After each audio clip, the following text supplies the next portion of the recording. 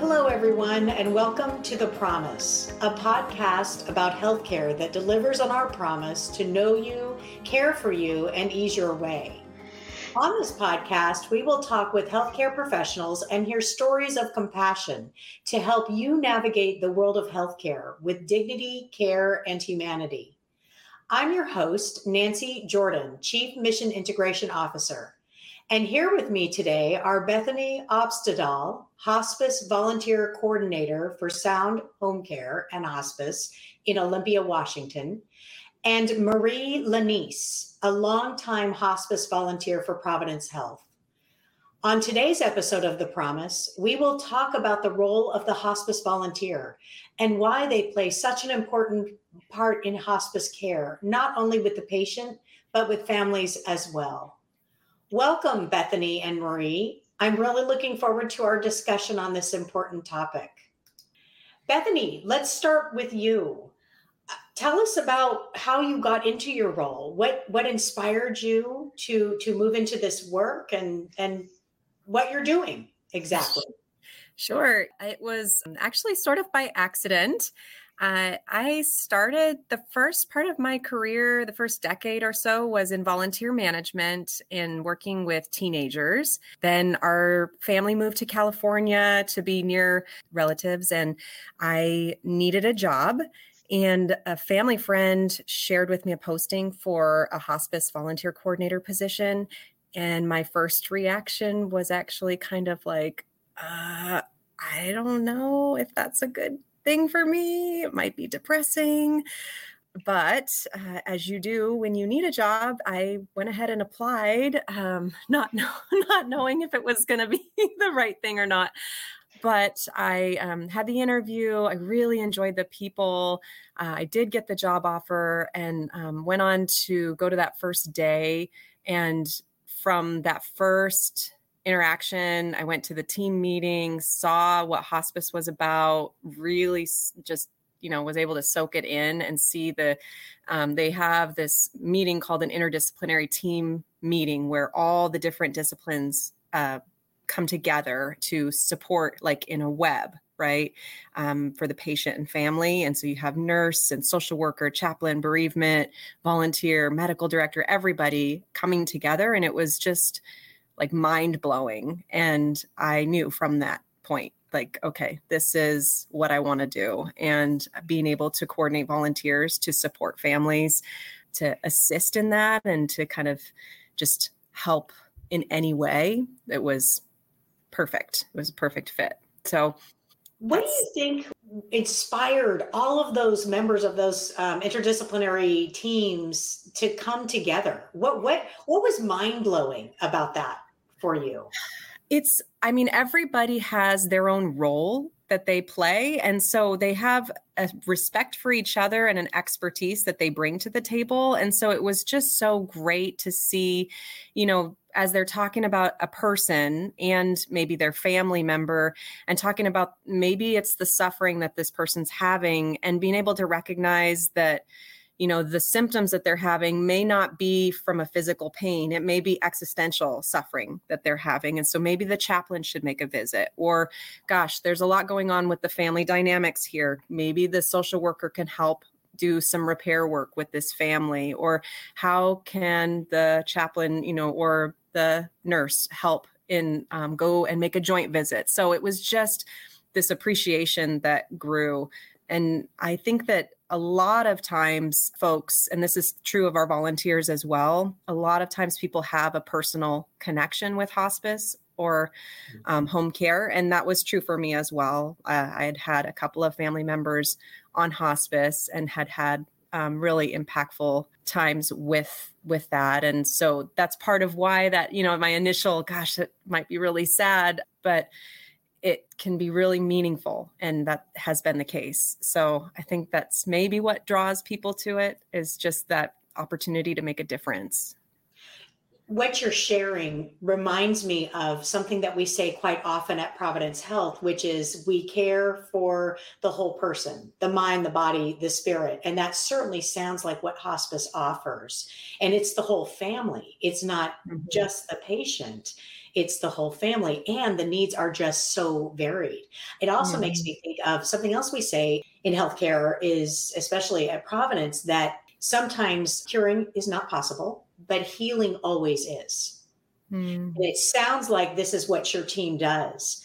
Mhm. How do you go about finding volunteers, or do volunteers just come to you because they have had an experience in hospice or they have experience in healthcare? And what kind of personalities traits are you looking for in a volunteer? Yeah, I mean, they do come to us. We do some advertising and recruitment for sure, but we have volunteers that are looking for this kind of work that, specifically go searching for the opportunity to give back. A lot of times it may be a bereaved family member who has received our services with Providence Hospice, and then a couple years go by and maybe they want to pay it forward and give back in that way. A lot of our volunteers do have that personal connection with hospice.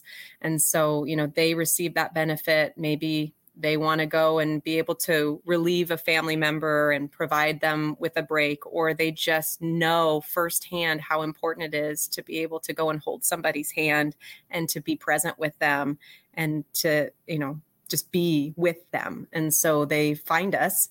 And so we're not looking for any special skills. There's no special requirements other than having a compassionate heart. The main thing, the main requirement is wanting to give back and having that caring heart.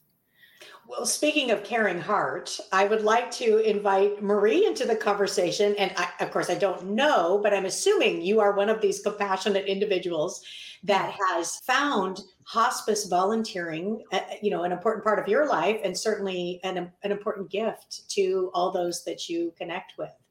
Marie, tell us about what you do. Yeah, absolutely. So I have to reiterate what Bethany just shared. She described to a T exactly why I'm here. I actually experienced death in my own personal family at a very young age, and that kind of exposed me to all of the feelings that surround losing a loved one. Scared, you don't know how to behave, you don't know how to feel. It's just a whole lot of things. And then throughout my adult life, in losing other family members who were on hospice, I witnessed, so much love and compassion and understanding and support. And I knew that when my time allowed in my life, that I would like to give back. And that's exactly why I'm here today. And that is just to be with families and just support them and be in that space with them, and provide that, whether it's a break to get out with some self-care, or to call in and check in with caregivers, just seeing how they're doing, or provide notary services for families. Just those are the three things that I have done throughout my career in volunteering. But really, it's to give back, because hospice has had a huge impact in my life personally, and I want to give back to other families. Marie, when you think about that first experience you had with a death of a family member or loved one early on in your life, did you have the benefit of hospice support at that time? Well, no, with the first loss in my life, I was 19 when my dad passed away. It was very suddenly, so there was no hospice involved in that experience. But it did show me, and I learned at a very young age, what death is. It's a part of life. It's a part of living, and we don't think about it that way, but it is. We're all going to end up going that route. And so I just became aware of the feelings around death, and that feeling of, what do we do? How do we do this? All of those certain things. And so that's kind of what helped me, or just kind of led me to the hospice work and the volunteering that I do. I just can't help but wonder, if we didn't have hospice, what would our families and our patients be missing, and our loved ones? What, I mean, I lost my father last October, and had Mm. the oh gosh, the benefit. I don't want to say joy, because maybe perhaps joy is not the right word, but the support and the love and the compassion of our hospice in Northern California in Napa. And I just can't imagine going through that without a hospice. So what would be lost? Bethany, maybe you can share with me, like, what would be lost for a family that doesn't engage with hospice? Well, I'm sorry for your loss, Nancy. I don't know how folks do it without the support of hospice. And so often we hear from families, gosh, I don't know how we did it before, or we wish we would have had your support sooner. Just when hospice comes in, and just the education provided on how to, transport or transition physically, to help with bathing, the medication changes that maybe happen. I mean, we're able to come in and really address what are the goals of the patient. They're driving this journey, and we're just there to support them. And so, it's a beautiful thing to have the patient say, I want to make one more trip to the ocean. How can we help make this happen? So is it, okay, we need to figure out, do they need to take some portable oxygen tank? What is it that's going to help support this in a safe way? What's a meaningful, or, what's reasonable and achievable, and how can we make that happen? So without hospice, I think there's a lot more suffering, and there's a lot more struggle. And I think that, people do it, but they don't need to. And, I get the response a lot when I'm very vocal to tell people what I do, that I work in hospice. And I have been very vocal for a long time, because I don't think we should be shy about our work. We shouldn't be afraid to talk about death and dying. Like Marie said, it's part of life.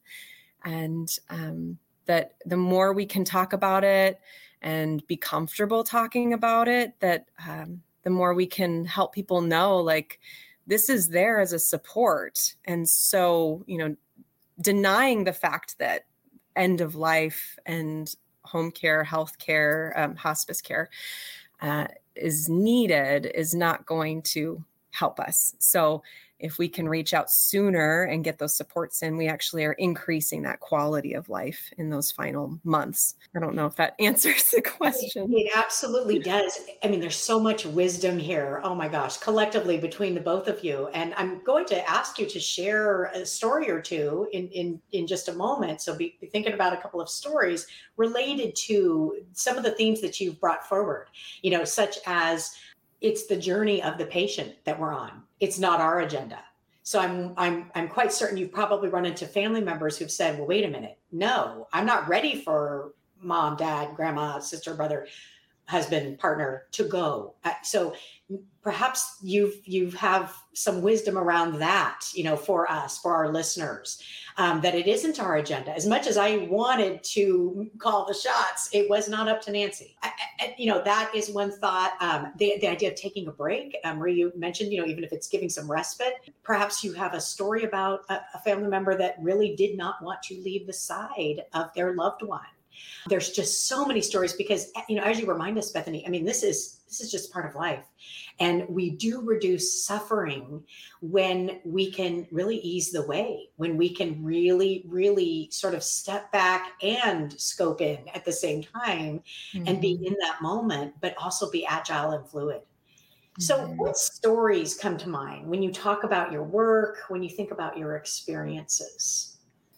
I could share a few of my personal experiences from the volunteer standpoint. And I mentioned earlier that I started out as respite provider. And so I would go into the homes and allow the caregiver either to get out of the house and do some shopping or an appointment, or, just to basically get out and do a little bit of self-care. And I would stay in with the patient. And that's how my volunteer, journey started, if you will. And I can remember early on, and of course, my very first patient, I can remember thinking, I hope I do okay. I hope that I'm able to provide the support and compassion that this family needs. And so as time went on, and I guess I'm very lucky and blessed that this was my very first patient. And as time went on, this patient, she started to open up and chat with me about the relationship that she had with her oldest son, who was going to be moving home to help the father take care of her. And you could tell that this was a really struggle and a challenge for her. And as time went on, I felt her opening up more to me and sharing her feelings about these things. And I was driving home one night and I was really processing and thinking about that conversation. And I thought, I'm safe for her. I'm not a sister or a brother or, husband or family member who would judge or have input. She just needed someone to listen and process those feelings. And It was at that moment for me that I felt, okay, I think I'm really helping her in my own funny little way. I'm actually there as a set of ears, at the same time providing respite care for her husband who needed to get out of the house for a few hours, weekly. And that was probably my first experience with this makes a difference in its own way. This really is helping this person. In addition to helping the caregiver, her husband, I was providing someone for her at that time in her life. She needed to share these feelings and to get these to the surface, on her final journey out. And that was, I have many stories like that go on. And then, of course, the respite care kind of went kibosh when COVID hit, and we kind of transitioned into caring calls. And so we as caregivers would reach out once a week we as volunteers would reach out to the caregivers once a week and just see how they're doing. Are there anything you need? You make sure you have the phone number to call 24/7 should you have any concerns or whatnot through this journey. And as time went on, there would be some folks who would always answer the phone, and a lot would just choose and let it go to voicemail, which was fine. Just want to check in and let them know we're thinking about them and that we're there to support in any way we can. And every now and then, some of those folks that would always go to voicemail, they'd answer. And I knew when they answered the phone, they had something to share with me. And I will tell you, every single time that was the case. They would say, we're having this issue and we're not exactly sure what to do. What should I do? And I'm just, so I would advise them to call into the triage number, and someone there could definitely help them with this issue or whatnot. And then I will share, there's always those stories that we have. As I just shared with you, my very first patient, I had a gentleman who was on this caregiving call, and it was shortly after we started with COVID lockdown and whatnot. And he was so quick to answer his phone every single week. And it was just for him, I was someone who could listen. And I understood with all the challenges he was having, losing his wife. And after every call, he would profusely thank me for calling in, for checking in on him and just listening. And when I hung up that phone every week, I knew that I did what I set out to do and that I absolutely made a difference in somebody's life and helped them through that time. And all he wanted was just someone to listen. Again, just someone to listen, and also someone that understood what that final chapter looks like in folks' lives. And so that's kind of my retransition to caring calls. And another service that I provide as a volunteer is notary services. And those services, I will tell you, each and every time, it's a true blessing for them, because the patients are not able to travel. They're not able to get out of bed. They're not able to, to go out and have these, important papers and documents taken care of, so that they can rest assured that those things are covered. And each and every time I go into someone's home and they're so grateful. They don't know what they would have done, how they possibly could get these things done under the certain, current circumstances. And I am always so very happy and grateful to provide that service to them. So these are 3 examples of what I do as a volunteer, and I'm very grateful that I am able to go into homes and to provide this help for families. Notary services. I never would have put that together with hospice. Mm-hmm. And Marie, I mean, you've been able to really well match your gifts and offerings with the needs of those that you encounter. Is that something that's common to offer a notary? Is that, Bethany? I see you're shaking. It's a big need. It's a really big need, because there's POA or medical or durable power of attorney. There's wills that need to be notarized, and you have patients that are homebound. And there are mobile notaries out there that they can hire at a great expense. And so a lot of times that's cost prohibitive for families to be able to have that mobile notary come out. And so for our agency to be able to send our volunteer notary out, it's a huge gift. So we're super thankful that we have Marie, and I'll sing her praises that, if her schedule allows, I can call her and ask her, are you available? Yes. And, by the way, it's about 45 minutes away. Is that okay? Sure. She's always willing to say yes if her schedule is open. She takes it. Gosh. Wow. Are there other sort of hidden skills that might make someone a very helpful volunteer? But musical or yoga Yeah, or, I mean, yeah. We have licensed beauticians that will provide haircuts for patients who are homebound. We also do some special programming with our veterans, so veteran to veteran matching to be able to visit on that level and do some special honor ceremonies.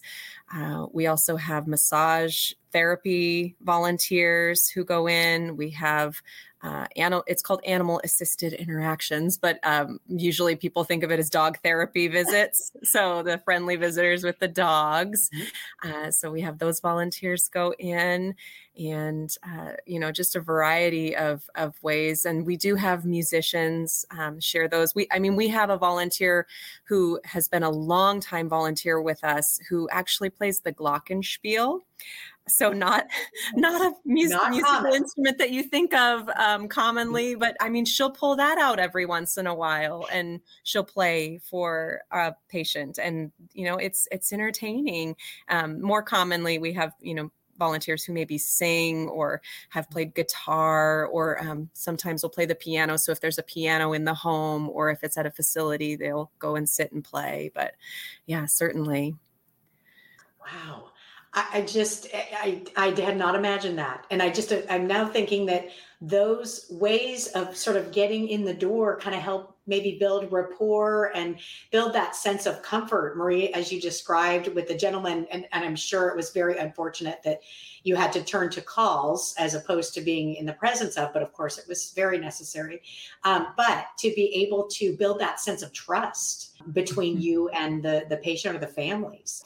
Right. What's it like to be, and this I'll start with you, Marie, to be in that sacred space? I mean, this is life's most profound, or one of life's most profound experiences in a family.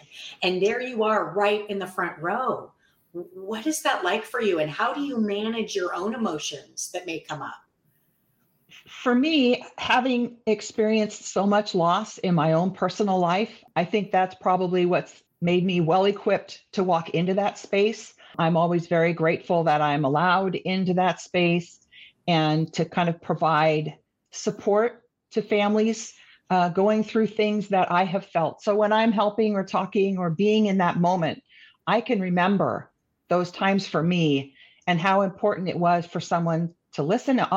Sometimes they don't want you to say anything. They just need you to listen. And someone that truly cares and that looks at them and that understands. And I can feel all those feels. I have felt all those feels. And I've seen different family dynamics in those moments. And so for me, having lived that experience, it makes it easy for me to be a part of theirs and to just be for them and to be in that, allow them their space to deal and to process how they choose to process those moments in life. And then Bethany, kind of on the reverse side of this, Marie is so articulate about sharing, where she is and, her own journey with this. What advice do you give people that come to you wanting to volunteer? Yeah. How do they get to that place where Marie is? And I know it's taken many years of life experience, but, how do you navigate that for your volunteers? So, as we send them off, obviously there's quite a bit of training that goes into becoming a volunteer after, this extensive training. One of the pieces that I remind them and is part of that and is sort of like my mantra that it's not mine, I didn't create it. And many people have said it before, is it's not about me. So, that's one of those, you take a breath before you go through that door and kind of take a moment to breathe it in, remember where you're going, and it is not about you in that moment. So you are going, just centering yourself for however, whatever resonates for that individual volunteer to think about it as they are going into that sacred space, however they want to think about it, but that it's not their agenda. They may be a curious individual by nature and they may want to know about the family. And that may be one of the things that drives them to volunteer, but it's not about their curiosity. It's to go and how can they be helpful? And if some of that stuff comes out in conversation, that's wonderful. But it's really about what the patient or the family needs and what they want to share, and just being, like Marie said, just being with the person. So, that's the big takeaway is it's not about us. That's hard. And, That's yeah. tough. Especially when you're losing someone, or you anticipate someone's leaving this world. I mean, you want to find yourself in that. I think that's probably very natural. Yeah. What you mentioned the training. What does the training involve? I mean, we start off with just a meeting for potential volunteers where we can talk about program requirements, make sure they're aware that there's a background check and health screening, all of these basic requirements to ensure that it's going to be a good fit for them, and that they have clear expectations of our program, that we're going to be a good fit both ways. And then if we feel that it is, we invite them to training. It's a hybrid training. So they start the first piece of it online, and it's self-paced. They watch a series of videos and take quizzes. And that piece of it is at a minimum about 11 hours worth of videos and quizzes. And a lot of our volunteers actually spend much more time than that because there's additional resources available, and they'll do, a deep dive on any of the given topics. It goes over a variety of all, hospice philosophy and spiritual care and bereavement and all the different segments of hospice care. And then they join us for an in-person training after reading our manual. And the in-person training is done in a group setting. And that's a full 8-hour day. And so it's a long day, but it actually goes by quite fast. And that is where we go in depth about, the what if scenarios of, what if my patient falls while I am there with them? What do I do? What's the protocol? What if there's a concern that there's abuse or neglect going on in the home? Like the what ifs. Not that we see that often as a volunteer, but it could happen. So we want to be prepared. So we go into that and, the basics of how do we report, because our volunteers actually do reporting that goes into the medical charts. So they have to be trained on all of those things and proper, call it donning and doffing. So putting on their personal protection equipment and taking it off. So we train them on all of those things. And then after the in-person training, they come back for at least one more one-on-one session with the volunteer coordinators where we can get into depth about their personal preferences on, what environments they'd like to serve in. So some folks will have a preference on maybe they want to stick to facilities, so like a skilled nursing facility, or maybe they only want to go into residential like homes, or maybe they don't care. Some folks will come to us and they have maybe a history with a certain diagnosis because of a family member, and they may want to avoid that setting. So those things come out in that one-on-one. So it's quite a process, but it's a big commitment to become a volunteer with hospice, and we really appreciate our volunteers. We also provide ongoing education too as they come on board, and we try and show our appreciation ongoing also. So let's say I want to volunteer. What's my first step? How do I make that? Yeah. The first step would be to reach out to us, to give us a call or an email, and then we send the application link, talk on the phone. I mean, there's a number of ways. Well, it sounds like I would be very well prepared, because that's a very involved, very comprehensive, as needed training experience. As we close out, Marie, I just have one final question for you. What advice would you have to anyone who may be interested in volunteering for hospice? That's a very good question. I think as far as advice, I think it's just an understanding of the space that you're walking into when you choose to take on this role as a volunteer. I think going through the various scenarios, each family has a different story. Each family has different scenarios. So you're walking into very different things.